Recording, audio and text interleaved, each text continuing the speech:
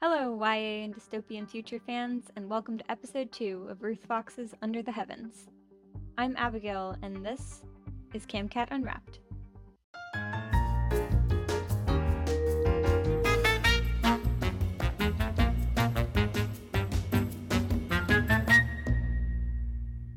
Previously on Under the Heavens. The transfer of Earth's whales to New Eden is well underway as the world watches Hannah, captain the spaceship Saiki through the stars to their new home. But strange things are happening aboard the spaceship as Kim discovers that the blue whale, Adonai, has transferred his consciousness into a droid.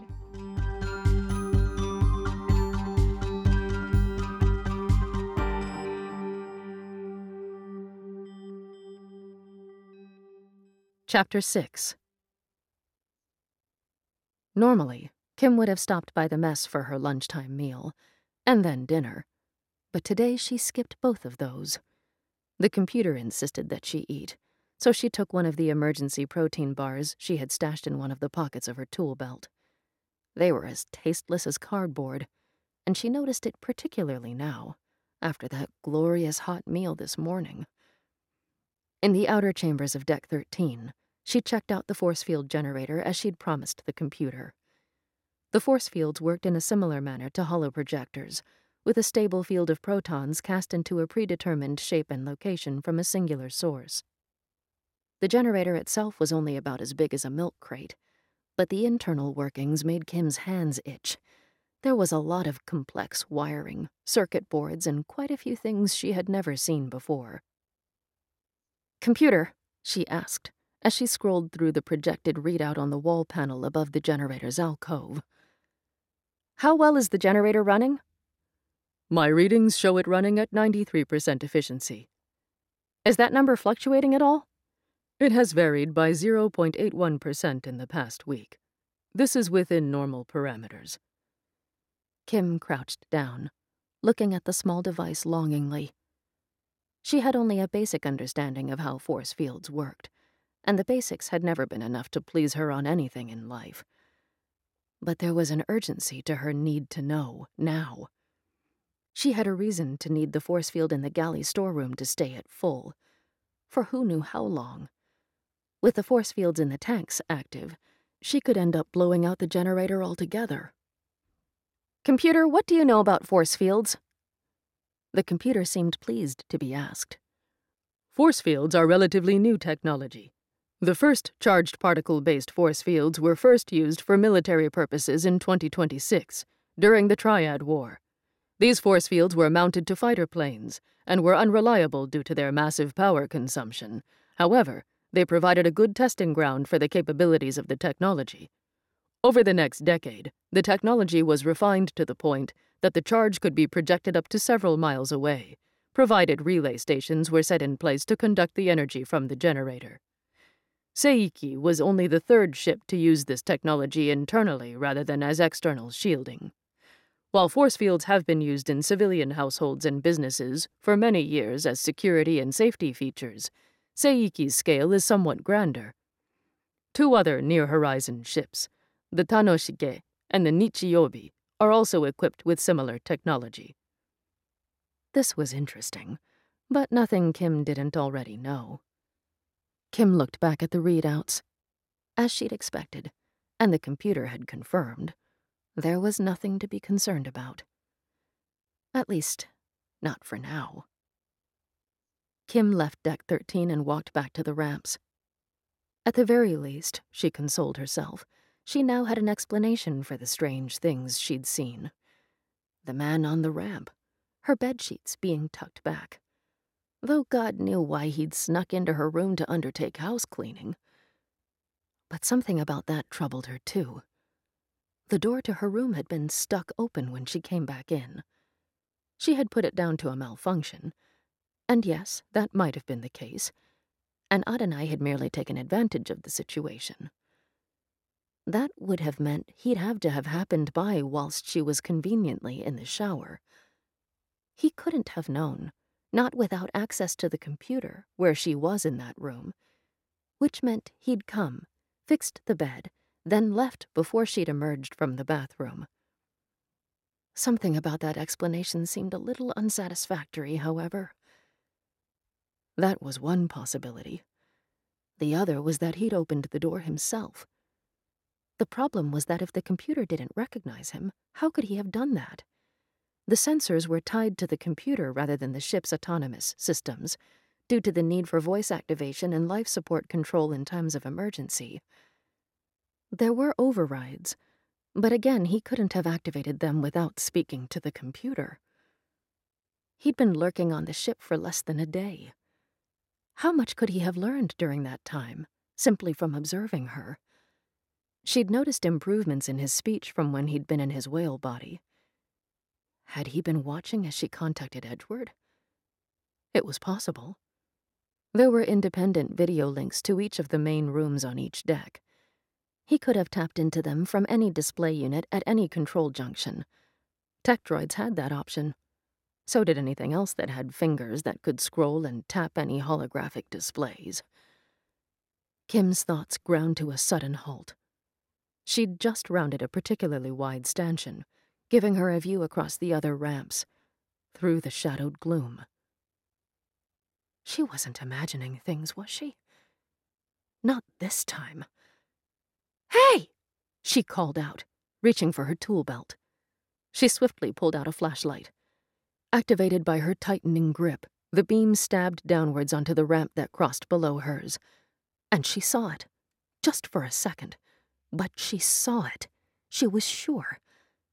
The figure of a man, darting for an open doorway at one of the landings. Her shout echoed back at her as she broke into a run. She reached the railing and didn't hesitate. She vaulted over, the muscles of her arms and legs remembering the motion and sending her sailing through the air.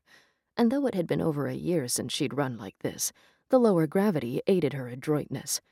She landed in a crouch, one hand coming down between her bent knees, the flashlight still clasped in her other. She flashed it toward the door, which led onto Deck 12. She couldn't see him anymore, but she charged for the doorway, flinging herself through. "Hey!"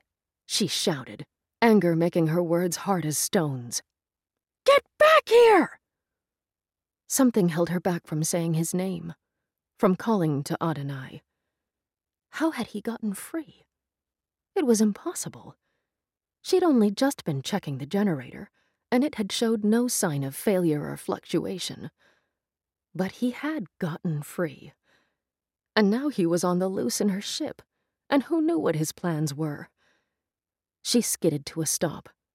She'd come in from the opposite direction than usual, at the far end of the arcing loop of walkways between the tanks. It was now late evening, and the sea was darkening as the halogen lights far overhead dimmed to their night phase.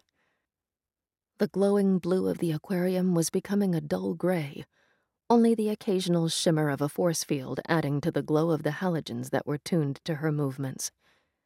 She glanced to the left, then right, seeing nothing and no one. She looked up, but the catwalks were empty. A bridge of one of the tanks arched overhead, a tunnel big enough to fit the largest whale's bulk, with room to spare. She flashed her flashlight over the glass, and a sleepy rumble resonated through the link, telling her she'd disturbed at least one whale's rest with her noise. The beam reflected its way into the depths of Deck 12, but it was clear that the halogens had been turning on overhead well ahead of her own position. With a grim smile, she followed them to the left, shining her flashlight up into the catwalks. "Come back here," she called again. "I'm not angry. I'm sorry if I sounded that way. You scared me. But you can't hide from me. I just want to talk to you." No reply. Strange. The Adonai she'd spoken to this morning had seemed happy to talk. Why was he hiding now? Was it because she'd locked him up? "I'm sorry I had to confine you," she said. "I told you my reasons, and you said you understood. Well, I understand you too. I know it may seem harsh." "Kim." The computer spoke. The voice startled her so much she jumped, her feet skittering on the decking. She pressed a hand to her chest, heart pounding. You are yet again talking to yourself. At least I can detect no activation of your link, which suggests you are not inwardly directing your speech in the manner required to speak to the whales. Is this analysis correct? Yeah, I know, she said. Shut up for now, okay? She lifted the flashlight, tracing one of the catwalks with the beam. Nothing. Wait, no. Tell me when the force field in the galley storeroom failed. The force field in the galley storeroom is still active, the computer replied. Kim, it is almost time for your report to Edgewood Station. The force field's still active? In its entirety? No gaps? Yes, Kim. Kim cursed and lowered the flashlight beam. As her breathing slowed and the pounding in her ears faded, she could hear only the monotonous sound of the engines and the thrumming of the aquarium machinery. She could wake the whales, she realized. She could ask them if they'd seen anyone come in, and if so, where he had gone. But she was reluctant to do that. The whales didn't pay much attention to anything outside the tanks anyway. They only cared about her because of the link, and even then their attention was patchy. Except for Adonai's, of course. Was the computer getting false readings? Could Adonai have fed it untrue data? That would be a complex task, one even Kim would struggle with. Well, there was one way to find out. She could go back to Deck 5 and check the force field. She made her way back to the ramp and shone her flashlight into every recess it could reach, cross-sectioning the vast area. To no avail. There was no hint of movement, nothing to say there was anyone down here but herself. She quickened her step, almost running back to Deck 5.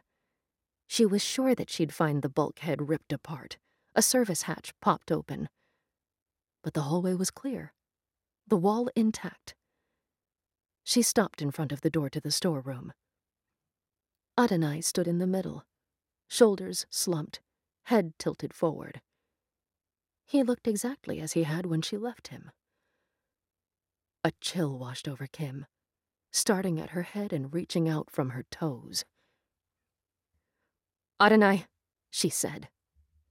Have you left this room? Adonai lifted his head, seeming to come back to life. Kim could hear the soft whine of servos as motors powered back up. No, Kim, he said. I have stayed here, as you asked.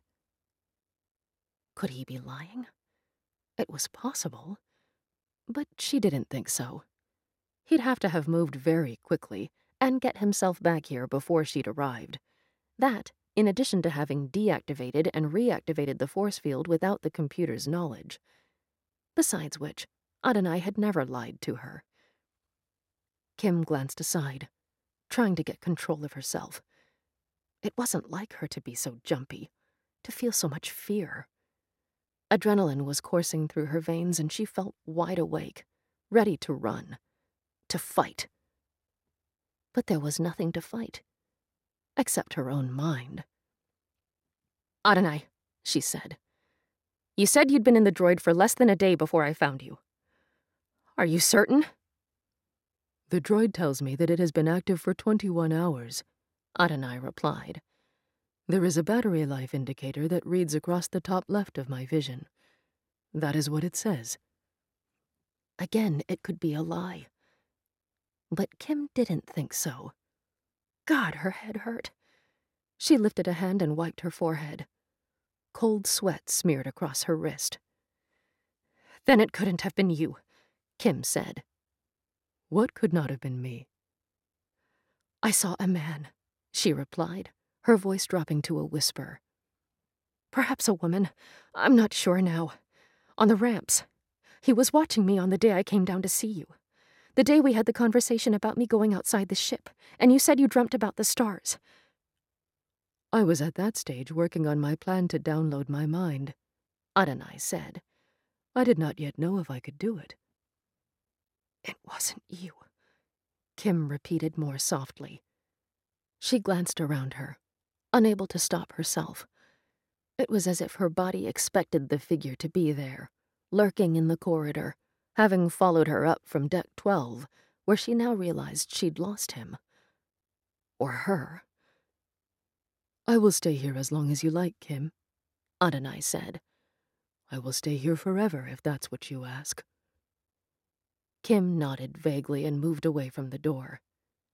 "Kim, it is now time to begin your ship-wide analysis," the computer reminded her. "Please report to Deck 1 immediately."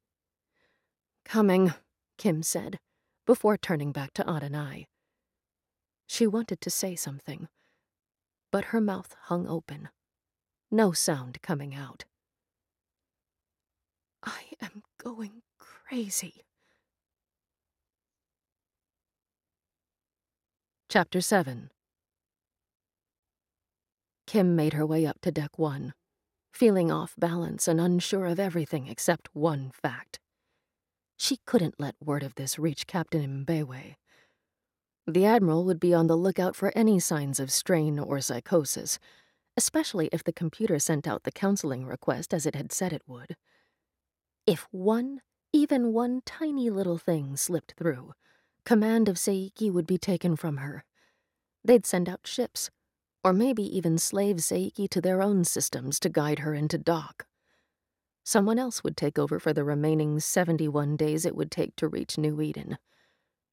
And worst of all, she'd have failed in her mission. Not the mission Near Horizon had assigned to her, but her real purpose on board Seiki. As a Crusader operative. She'd be a traitor to the cause. The Crusaders would have her killed before she could be put on trial, before she could be interrogated, before she could reveal their names and faces.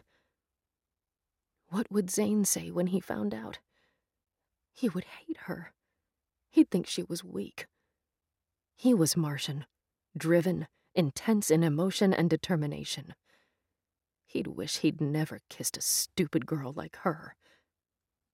God, she muttered to herself as the mag lift continued upwards. I'd be better off killing myself. "Kim, I must also remind you of the need to take your mental health evaluation," the computer chimed in. "Shut up, shut up, shut up!" Kim pounded her fists on the mag lift wall, the stainless steel answering with a mere metallic clong. "I don't need this right now!" The computer, mercifully, was silent. Kim stepped onto the bridge. She straightened her jumpsuit, then took a deep breath and began the routine, moving from console to console, letting the monotony of the familiar task take over her mind so she didn't have to think. When the time came for her to contact with Edgeworth, she felt a good deal calmer. She faced the hollow projection of the man's grayed-out face with a cool expression. "Anything to report?" the Admiral asked. Was he looking at her more closely than usual? Kim wasn't sure how much of her pallor showed on his hollow projection of her.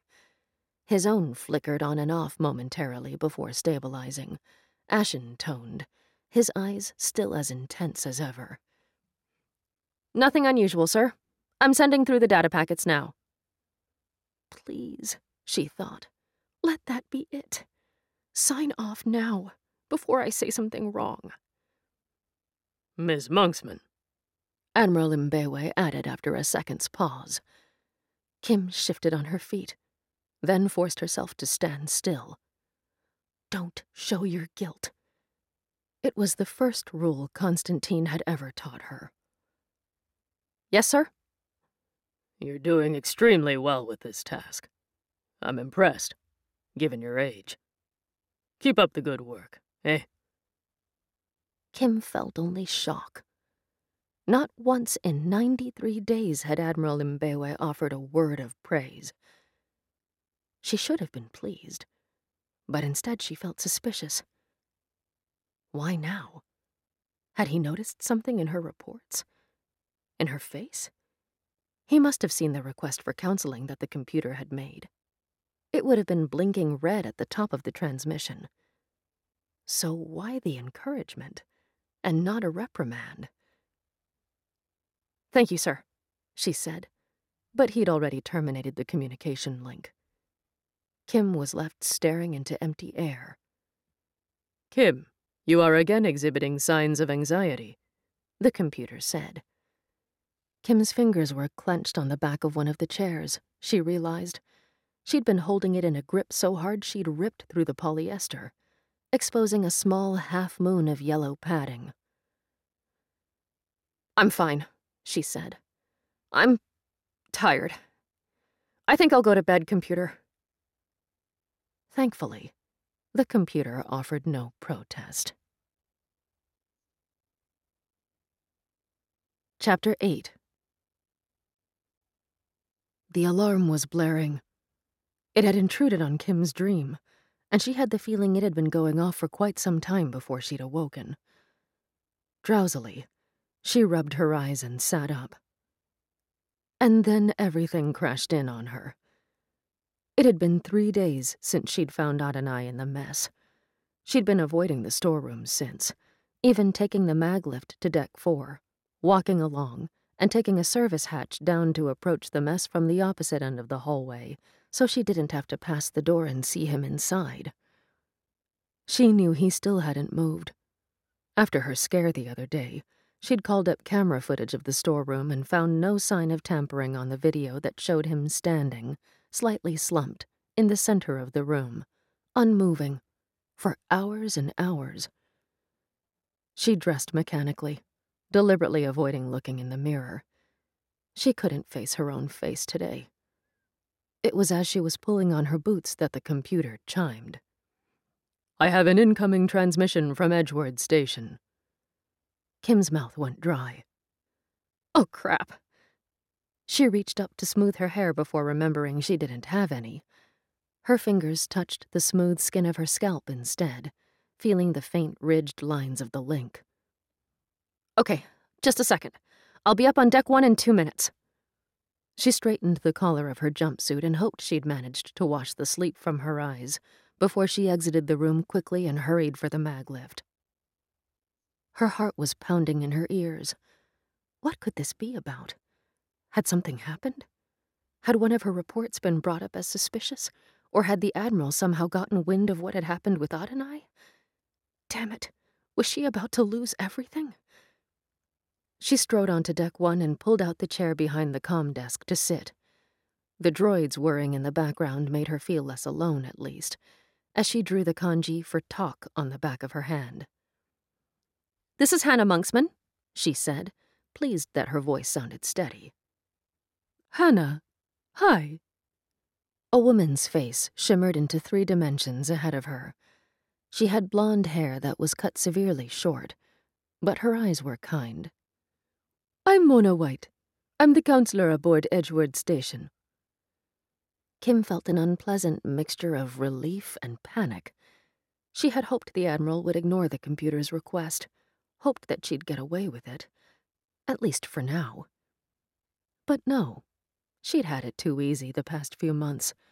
Being alone on the ship, she'd been able to keep to herself the majority of the time. It had been so nice not to have to pretend, to only have to deal with the reports to the captain and her stupid transmission for the art project fans back on Earth. Now she'd have to wend her way through another web of lies. No, don't feel bad, the woman said.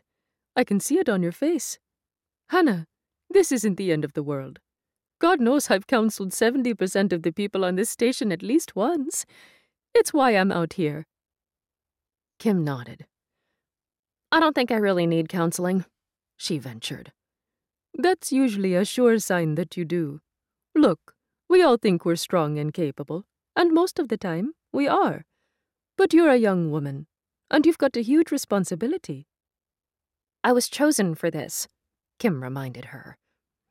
The woman held up a hand, which came into view just below her chin. Yes, I know.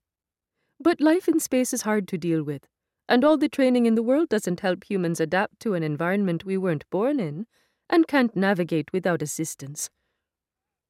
Kim kept her mouth shut. Inside, she was fuming. She had been trained for this.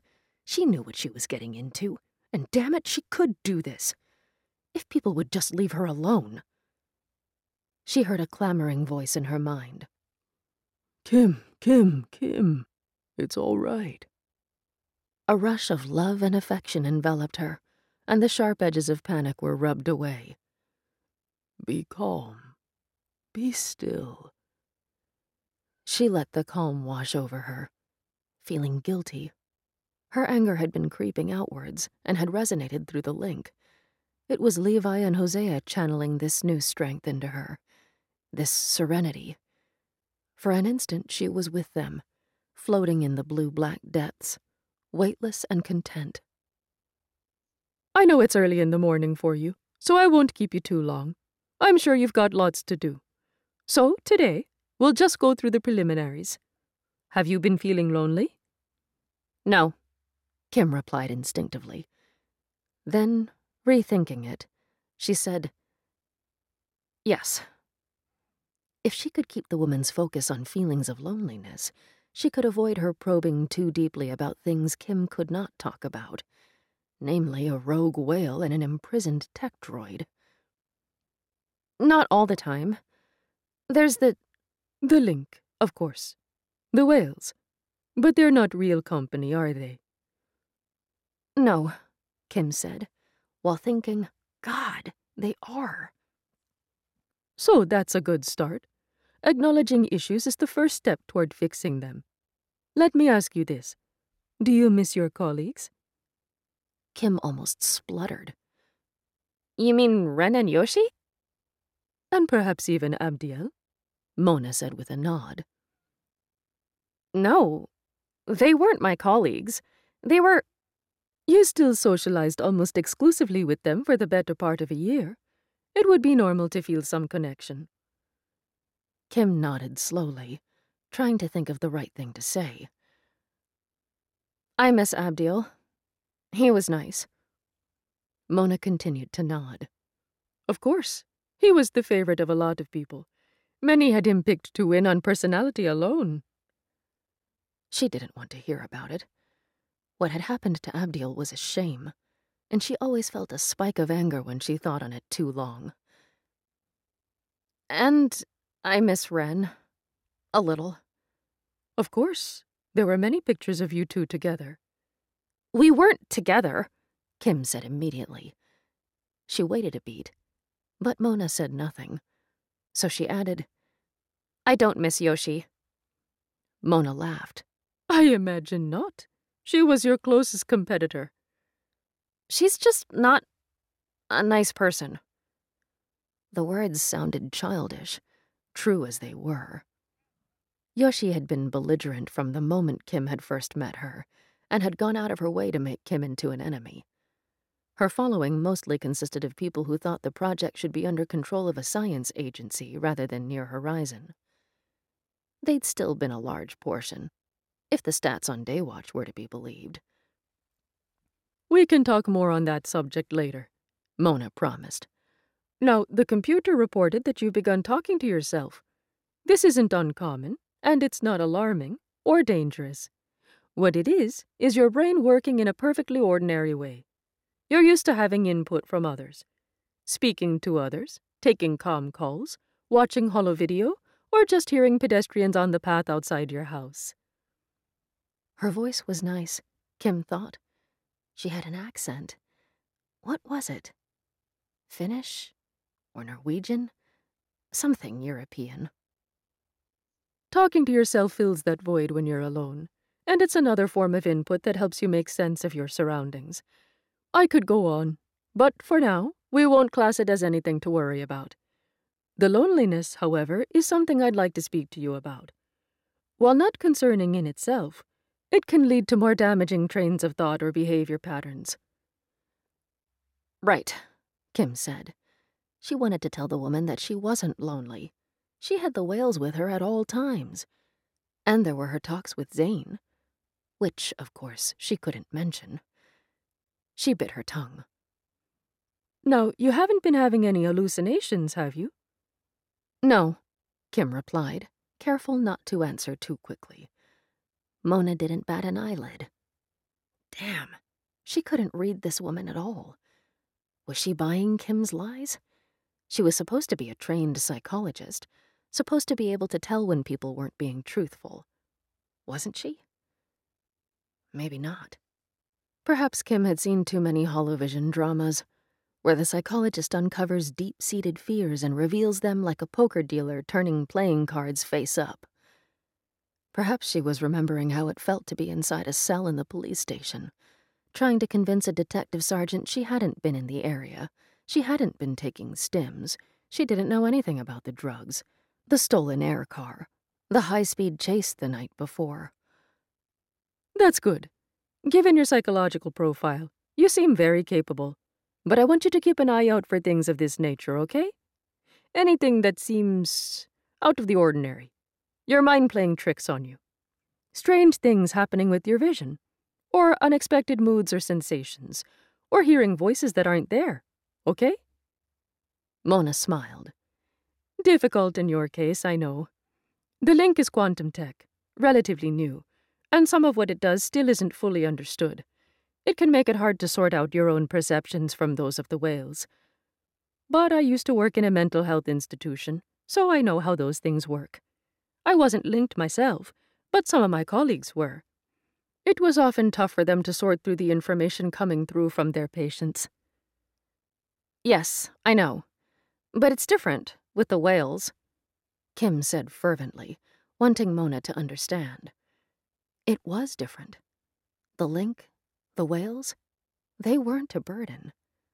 They were something beautiful and wondrous. I don't mind it. It's like... She stopped, struggling to think. She fell back on what she'd told the ARC Project fans during her last transmission. It's like being a friend. Only your friends are in the next room and you can wave at them through a window. You know they'll still be there, even though you can't touch them. Another rush. This time, a burst of bubbling gratitude and thankfulness. Some of the whales had sensed what she'd said and had responded in kind. That's lovely, Mona said, and she sounded like she meant it. I think that's enough for today. Get some breakfast and start your day, okay, Hannah? I'll speak to you again next week. Okay, Kim said as she signed off, leaning back in her chair. God. Well, it seemed she'd passed that test at least.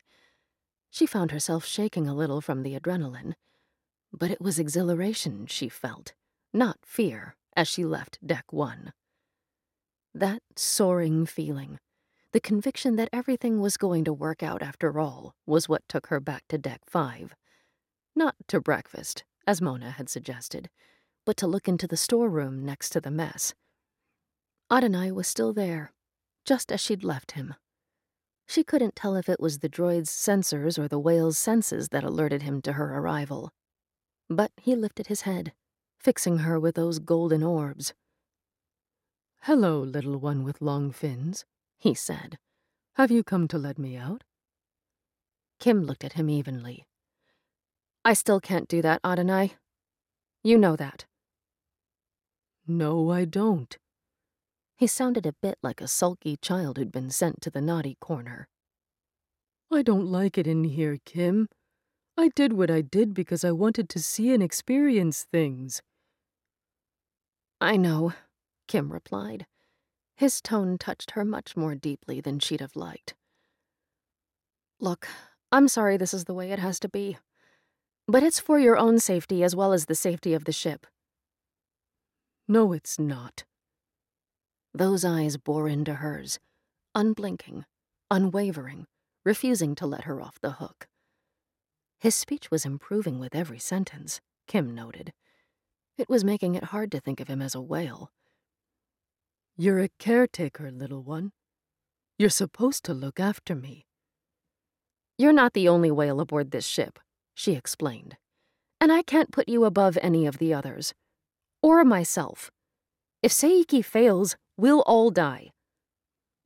Why do you think I would hurt the ship? Adonai's voice was wounded. How was that possible? The tech droid's vocal processors weren't made to carry inflection. They were only meant to relay basic information as quickly as possible. She'd never even heard one speak in a full sentence to her before now. It might not be intentional, she told him, but you don't know how things work here. I found you in the galley cooking food, Adonai. You might just as easily have activated a control junction and shut down the engines, or life support, or the aeration controls for the tanks. I wouldn't do that, he replied stubbornly. Kim sighed. Look, I don't know that, okay? I can't see the future. I can't know that you won't get curious or try to do something to help and access the wrong system. Besides which, Adonai, do you have any idea what would happen if anyone knew what you've done? Adonai lifted his head. No. What? Even I don't know. Kim spread her arms. It's never been done before. No one even thought it was possible. The link was made to translate for you so that a human being could monitor your health and well-being and make sure you survived this journey. It was only proven that you could use it to speak with us about a year before the art project was finalized. That's 4 years after the whole project was approved for funding and had the green light to go ahead. It was purely accidental, and there are still things about that which can't be explained. Is it a mixture of the emotions and sensations you're feeling at the time that the human mind translates into words? Or is it an actual translation, like hearing Japanese and rearranging the words into an English sentence? The fact is, we don't know. Quantum tech is still too new. There are scientists on Earth right now still trying to figure that out. Adonai brightened, lifting his slumped shoulders and tilting his chin upwards. I could help them. No, Kim barked. She paced to the left, then the right. I'm sorry, Adonai, but you can't. They can't know about you. Why not? Do you always have to ask why? God! She stopped pacing and squared her own shoulders. All right. You want to know? This is it, Adonai. This is the truth. They'll scrap the mission. You'll go straight back to Earth. All the whales will. You'll live the rest of your lives in those tanks in Yokohama instead of the oceans of New Eden. That's if you're lucky. She met his gaze, trying to convey the seriousness of her statements. If you're not, they'll carve you up and see what makes you so special, Adonai. You're the only one, of all the whales, who managed to do this. They're going to find out how, and why you were able to. If that means giving you a lobotomy, taking out pieces of your brain while you're still alive and breathing, believe me, they'll do it. Adonai was silent. His golden eyes grew slightly dimmer. For a long time, he stood there, and Kim stood opposite him, separated only by the occasional ripple of blue force field energy.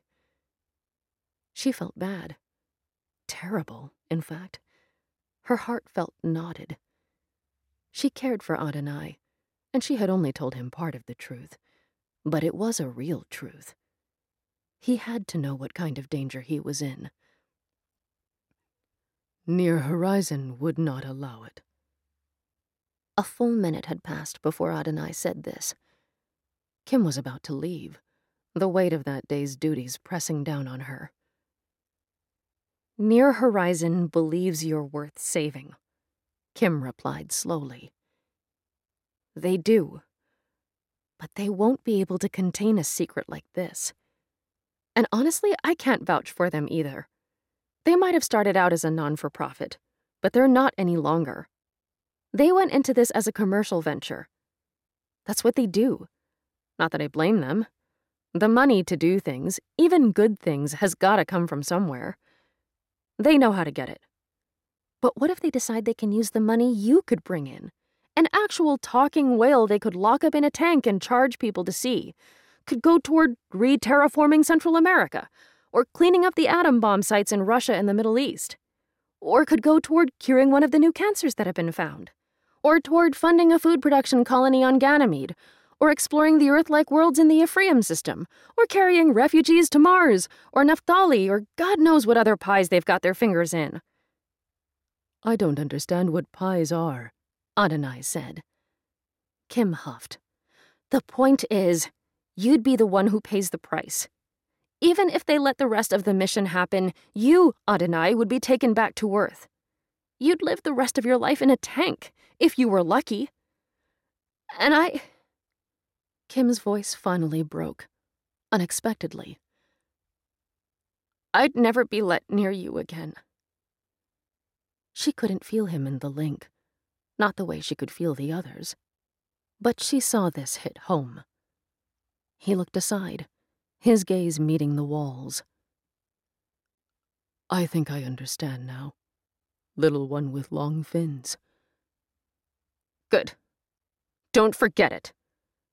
The tightening in her throat made the harsh words even harsher. So you know now why you need to go back. Go back? He repeated the words as if testing them out. Go back where?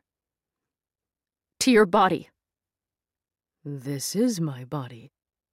He stretched out his metallic arms, as if this proved it. I mean your body as a whale, she said, impatiently. You have to transfer your consciousness back in there. He looked confused, as if that had never occurred to him. But I don't know how. This was what Kim was afraid of. Whatever you did to get yourself out, well, just do the opposite. I'm not sure I can. He sounded hesitant, and slightly afraid. You do know how, Kim said firmly. Or you will. You spent time figuring this out, right? All you've got to do is rework the process. But it's different. The fear was growing stronger, and his body showed it through his fidgeting feet. It's very different. I was able to make it out because I understood the way the droid worked. I knew its language, and its functions, and there was a pathway to follow.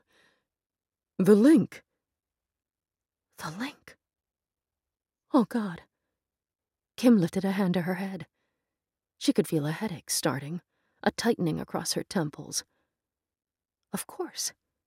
Adonai's flesh and blood body had been connected to the link. Once he'd transferred himself through the computer and into the droid, he had no such connection to bridge the gap back to his body.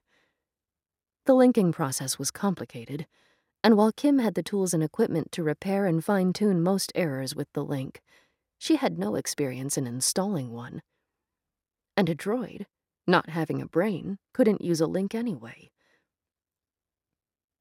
You don't have the link anymore.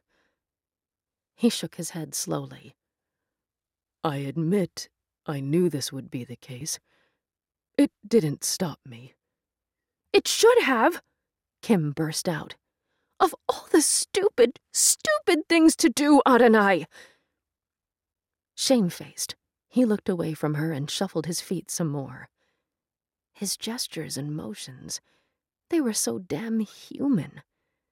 She didn't know how it was possible, since the droid itself had no programming in that area. Perhaps it was something that just came naturally, along with having arms and legs in an upright posture. Kim turned away, shaking her head. This was too much. She couldn't think on it any longer or she'd go insane. More insane than she already was. I'm going to do my work. It was all she could manage to say now. You'll come back, though? Adonai's voice was hopeful. Kim sighed. Yes, I suppose I'll have to. Chapter 9. Kim ate sparingly, another boring, tasteless soup made from powder, then strapped on her tool belt. She was scheduled to check on the fisheries, and this was Kim's least favorite of all tasks. The fisheries were accessed through a door between decks 9 and 10.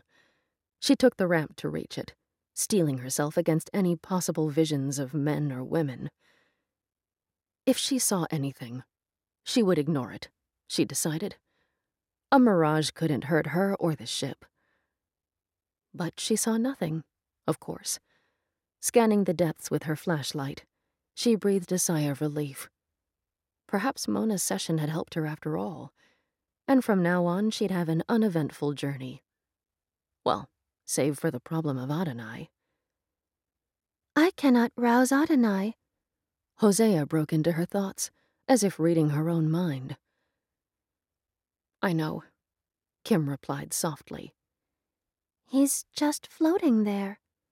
He stares, doesn't move, even when I dive right past him. And he won't talk to me through the link. He's never been like this. Adonai is... Kim thought this through, trying to come up with an explanation that wouldn't alarm Hosea, or give her any ideas of her own. Kim didn't think the southern right whale would be able to do what Adonai had. She didn't think she had the intellect Adonai had. But still, it had happened once, and that meant it could happen again. Kim did not want a ship populated by walking whales. He's ill. Ill? Hosea began to panic. Oh no! What if I catch it? What if we all catch it? It's not that kind of sickness, Kim said firmly. Oh, crap. Hosea was broadcasting her feelings through the link, and the others were picking up on it. Kim began to feel fluctuations of fear in her own chest. She forced herself to calmness. The last thing she needed was to add the whale's anxiety to her own. You can't catch it. Are you sure? How can you be sure? Adonai is ill? Tobias asked. He doesn't smell ill. How can we help him? Should we sing to him? We should sing. We should sing. 15 will not get ill. 15 is healthy. Look at him swim. Bad things are happening. This is just one of them. This last thought was dark, accompanied by a deep bitterness. It was Hosea who thought this, Kim found as she traced the voice. She stopped walking and leaned against a wall as the feeling of dark, seething anger washed through her, but faded just as quickly. Hosea? She said. But Hosea refused to speak, pushing herself down into the smallest space the link allowed, where Kim could only feel that she had not eaten well on her last meal and was hungry and agitated. Great. Now she'd have to tune Hosea on top of everything else. Kim continued on her way. The fisheries were by necessity difficult to reach. Their delicate machinery was shrouded in protective layers of lead-lined bulkheads and their own airlock doors. The reason for this was that the entire success of the mission rested on not the whales, but the fish and the plankton. If the food source failed on the journey to New Eden, there would be no hope for the whales. They'd all perish of starvation before reaching the planet. Kim stopped in the alcove outside her chosen entrance. There were racks here, 3 protective white plastic jumpsuits hanging from coat hooks, and plastic boots made out of rubber. She pulled them on over her own jumpsuit and rebuckled her tool belt over the top, then keyed in the code to access the airlock. The keypad beeped at her, lighting up blue, and fighting a hiss of rushing air. She slipped inside as quickly as she could and allowed the door to clamp shut behind her. The space beyond was a small chamber. Please stand still while decontamination procedures are undertaken, the computer intoned. I've done this before, Kim grumbled, rolling her eyes. Around 30 times, actually. It never hurts to have a reminder, Kim. She stood still while more blue lights flashed, this time cleansing ultraviolet rays, wiping away every trace of external bacteria. To her right, another rack held face masks, and she pulled one over her nose and mouth, then stepped through another door covered by hanging plastic flaps onto a metal walkway that ringed an enclosed circular pool of water. Unlike the water in the tanks, this didn't glow blue.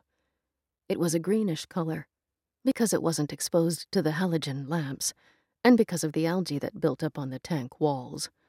The algae weren't harmful, and in fact were a food source for the fish. Their own waste products helped fertilize it, so unlike the whales' tanks, this was a self-sustaining system. Still, there were aspects that had to be monitored, and Kim made her way down a narrow set of stairs, skipping and sliding on the handrails out of habit rather than any need for speed. The inner ledge was a circle just below the level of the tank's top, which was sealed, just like the whale's tanks.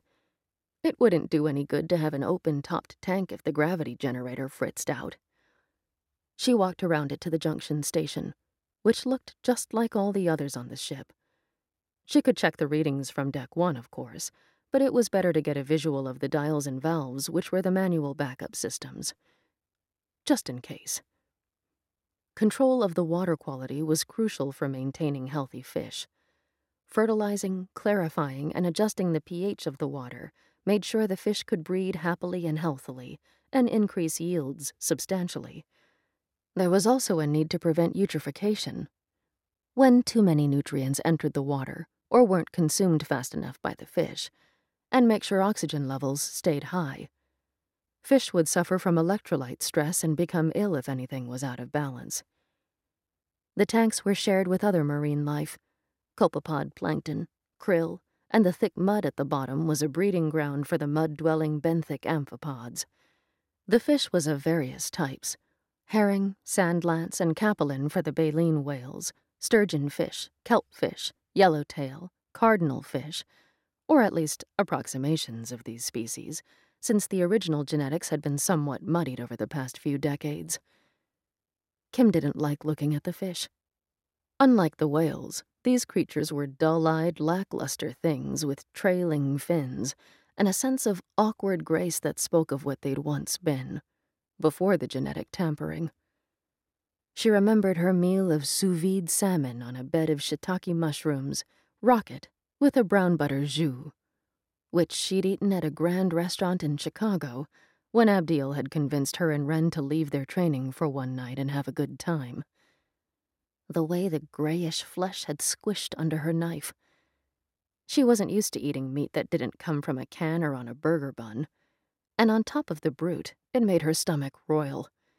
She'd eaten enough to be polite, but neither Ren nor Abdiel seemed to notice or care that her $89 meal had been left in ragged tatters all around her plate. The fish seemed to know she was there, however. They swam to the wall of the tank and stared out at her, goggle-eyed. "Go away," she murmured as she checked over the dial. The pH was a little low, but everything else looked good. She moved to the junction station and tapped the acidity indicator, watching as the yellow numbers changed to a more acceptable level. That done, she moved to the opposite side of the tank, where the pipes led out into the aquarium. A set of gates inside would periodically open, letting roughly 80,000 pounds of fish through into the whale's tank every day. The pipes were clear, the pressure that would push the fish gently into the aquarium at optimum. "Computer, everything looks good." "I have noted that in the log, Kim. However, I think you may need to check on the engines today. There is something of note that will need to be visually sighted." Kim pulled herself back up the ladder. "What is it?" "Nothing to be alarmed about," the computer replied. "A valve in the fuel supply appears to be stuck." "A valve? That shouldn't happen." "Backup procedures are running now. As I said, it's not urgent, but I would advise a visual inspection before sending a droid in to repair it." Kim nodded. "Yeah, why not?" She hated going down to the engines. Not as much as the fisheries, but close. It was dirty, close, and hot on Deck 15. She wished she could just send in a droid, but that would be cutting corners, and that was something she'd never in her life been able to bring herself to do. With a sigh, she peeled off the plastic suit and the boots, then the mask, and dumped them in the decontamination chest just outside the door. The Autobots would rehang them when they were done. She entered the spiraling ramp once more and began her descent. Again, nothing jumped out at her from the shadows. No strange figures lurked in the distance. She began to hum to herself, another of Constantine's wild pounding rhythms. "Computer," she began, as she rounded another pylon. "Play." A sudden lurch of the deck threw her off her feet, The gravity that would have anchored her on Earth was lessened enough for her 112-pound body to smack into the pylon with a good deal of force. Kim felt the air rush out of her lungs long before she felt the pain of the impact. Crap! The ramp swayed under her as she dropped to her hands and knees. Whatever was happening, it wasn't over yet. The entire ship reeled to one side, and she began to slip. Her fingers scrabbled at the surface of the deck plates for purchase, but the holes were too small for her to put her fingers through. She knew she was heading closer to the railing and let out a pained squawk, all she could manage from her bruised lungs. The whales were panicking. Kim! Kim! Kim! What's happening? Can't see. Everything's shaking. The water! The water! The fish are fleeing! Kim, I have detected unusual activity, the computer said. An alarm blared suddenly to life, and all the lights above the ramps suddenly brightened to full luminescence, making the place look glaring and two-dimensional, like cutouts in a diorama. Kim twisted her body, reaching out with one hand, preparing to grab at the railing as she slid past it.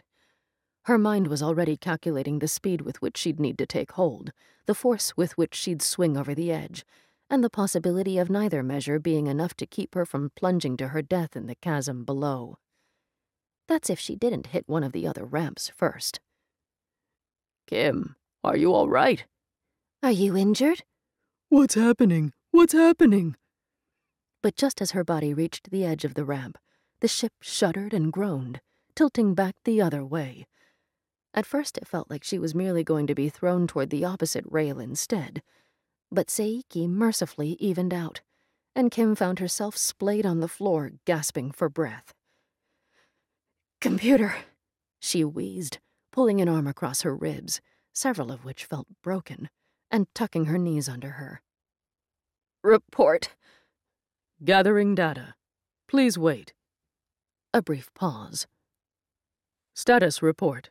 Fire on the upper port engine nacelle. Repeat. Fire has been detected. Engines disengaged. Section quarantined.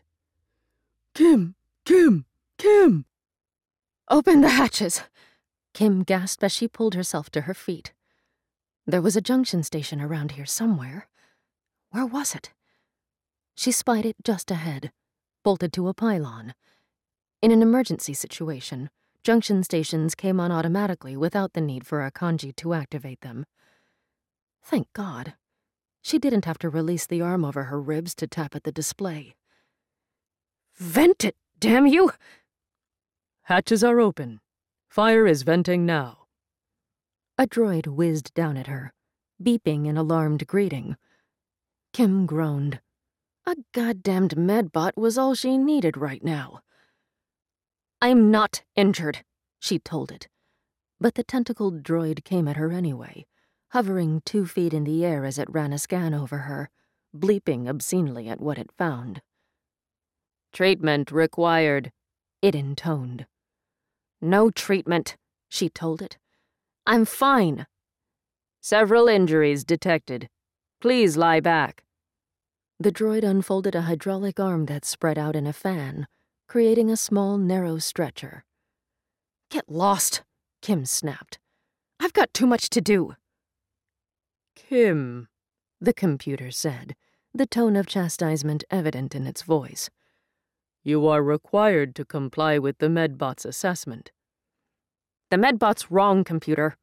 You want me laid up in bandages, or you want me to check out the damage on this thing?" Gathering data. Please. The computer cut itself off. There is no immediate requirement for a visual inspection. Please submit to the medbot. "No. Computer, I'm in the middle of something. Shut the hell up for a moment." Kim had finally got the display up for the camera on the upper port side. For a moment, what she saw confused her. Nothing. Well, not nothing, exactly. She was looking down the side of the ship. Crisp and clear gray, reflecting the light of distant stars, she could make out each section of curved hull plating. It was a cigar-shaped torpedo of reinforced steel, arrowing into the blackness of space. She could see the name painted on its side. Seiki. What the fuck? She couldn't hold back the curse. She checked the display. Upper port side, rear elevation. It read in yellow lettering beneath the view. She toggled up the labels. Yellow lines appeared. Drive vent, access hatch 315, intake valve. Each of the words hovered over sections of the ship. The words engine nacelle floated above it, at a distance that translated to a few feet above the hull. The line pointed at nothing at all. Kim, what's happening? The shaking stopped. Are we all right? Computer, she said. Show me the upper port side, rear elevation. The computer beeped. The display flickered, then came back just as it had been. Computer, this is not the upper port side, she said. This is a different camera. It's facing forward, toward the prow of the ship. This is the camera for the rear upper port side, the computer confirmed. That's insane. I'm looking at the Seiki's name, for God's sake. You can't see the name from the camera mount of the rear upper side.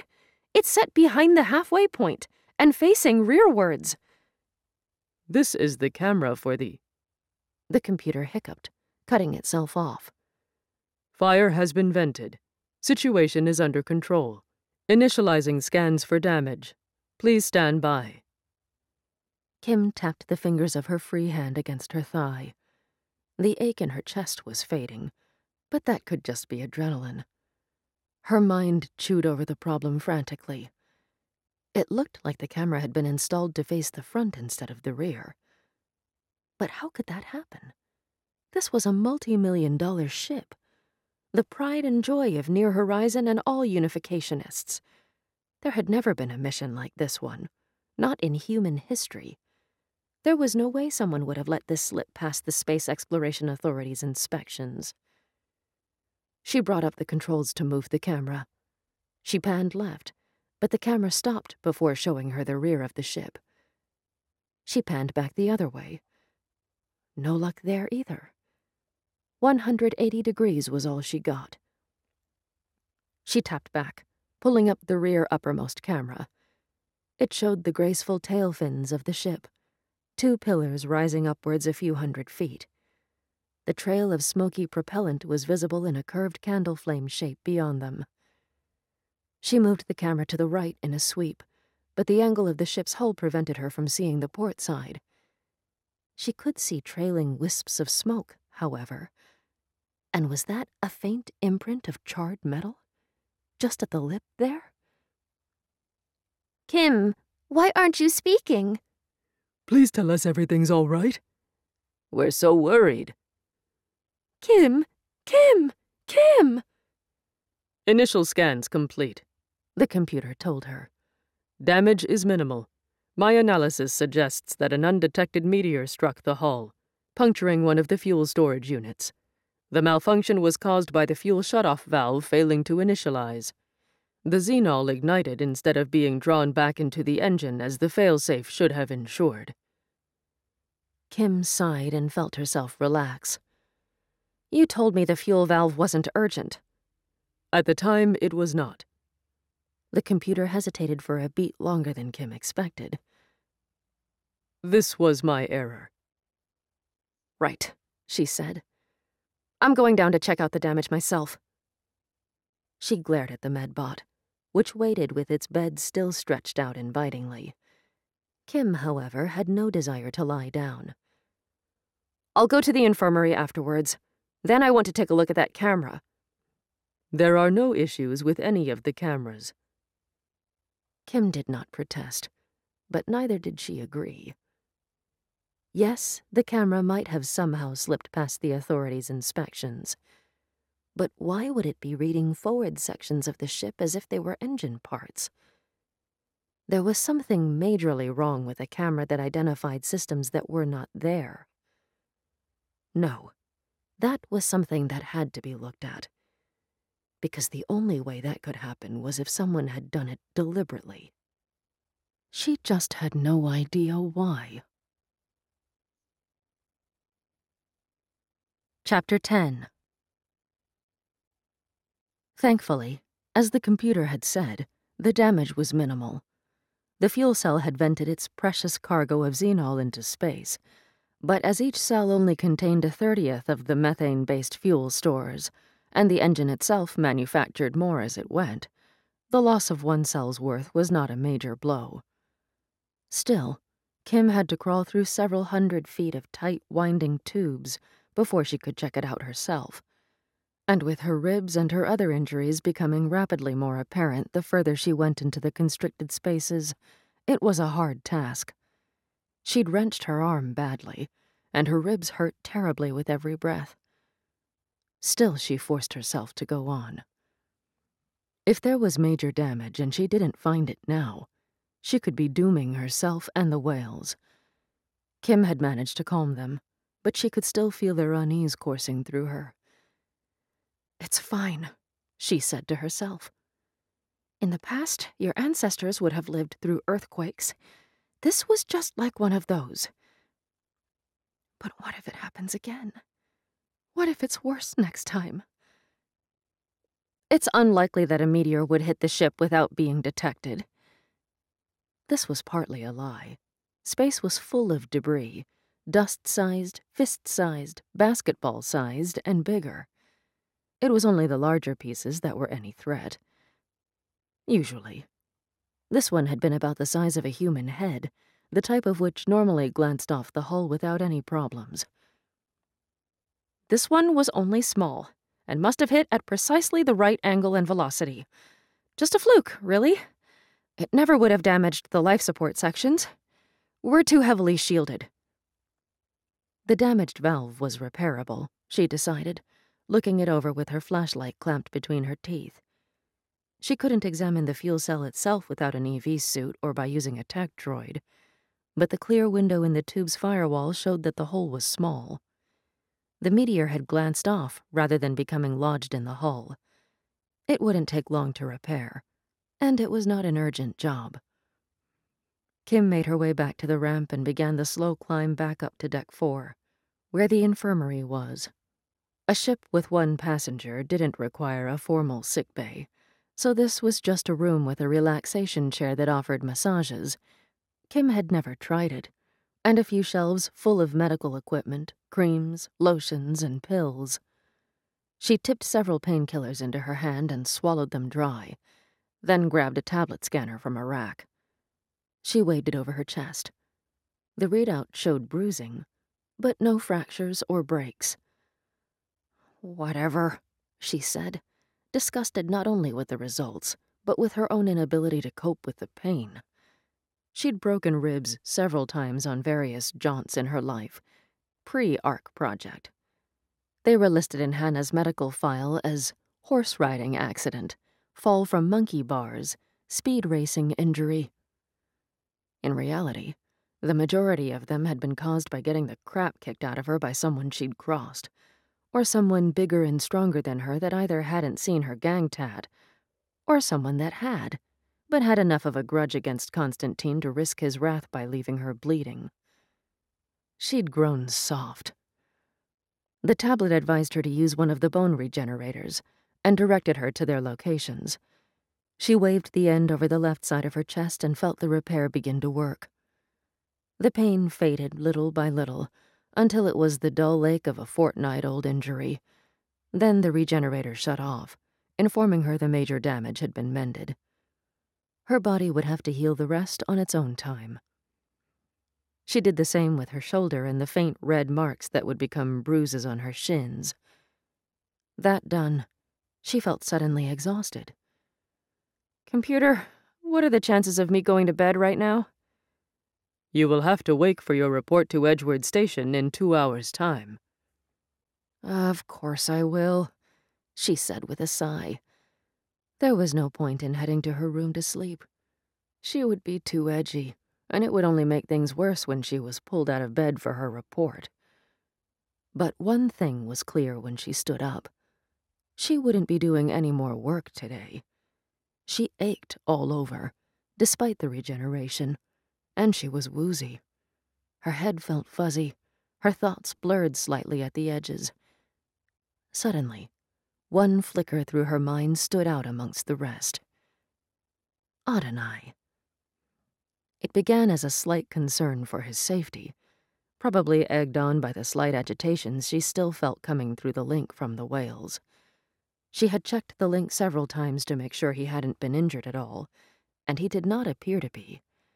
But the droid could have been damaged in the shaking of the ship.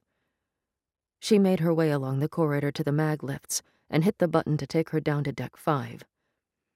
As the mag lift hummed into motion, another thought struck her. What if he had, somehow, been responsible for the valve malfunction? By the time she stepped into the corridor, she was almost certain of it. The timing was too perfect to be coincidental. She stopped in front of the storeroom door and saw the droid sitting on the floor by the wall. He raised his head when he saw her. "Kim!" he exclaimed. "Thank the stars you're all right." What a strange expression he'd used. Thank the stars.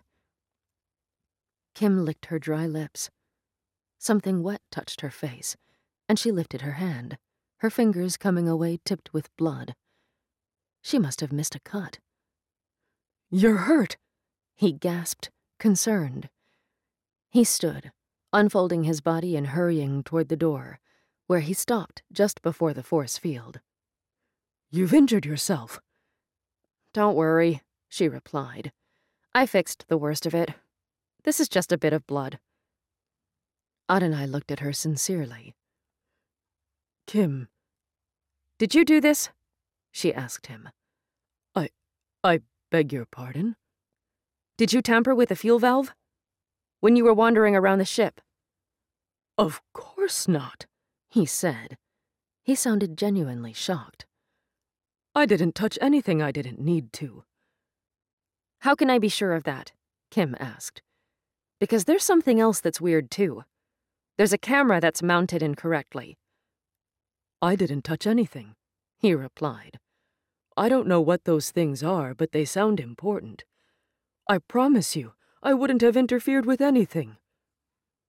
He was pleading with her like a child accused of stealing the last biscuit. She fixed her gaze on him levelly, but couldn't hold it long. Her head was pounding, and her joints aching. She had to look away. "If you're lying to me—" "I wouldn't!" Adonai protested frantically. "Please believe me. I can't lie. I don't know how." Kim's gaze snapped back up to his. "You don't know how?" Adonai shook his head slowly. "You've told me about lies, but have I ever told you one?" Kim scoffed. "How about—" She waved a hand through the air, indicating the droid's body. "That!" "That was not a lie," Adonai said softly. "It was a deception. But if you had asked me, at any time, if I was planning this, I would have told you.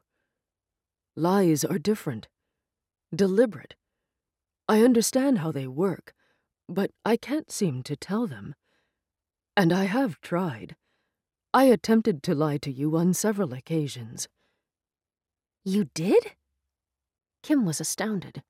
She had known Adonai's intelligence was as much emotional as it was cognitive, but the extent had not quite registered. He had tried to lie. Why? "I wanted to see what it was like. I wanted to see what it was like to be human." Kim took a step backward, her shoulder blades meeting the bulkhead. She slid down until she was sitting on the floor, knees drawn up to her chest. She sighed and closed her eyes. "Kim, are you all right?" Adonai said, anxiously. "Did I say something wrong?" "No," Kim replied. "No." She lapsed into silence. staying where she was for a very long time.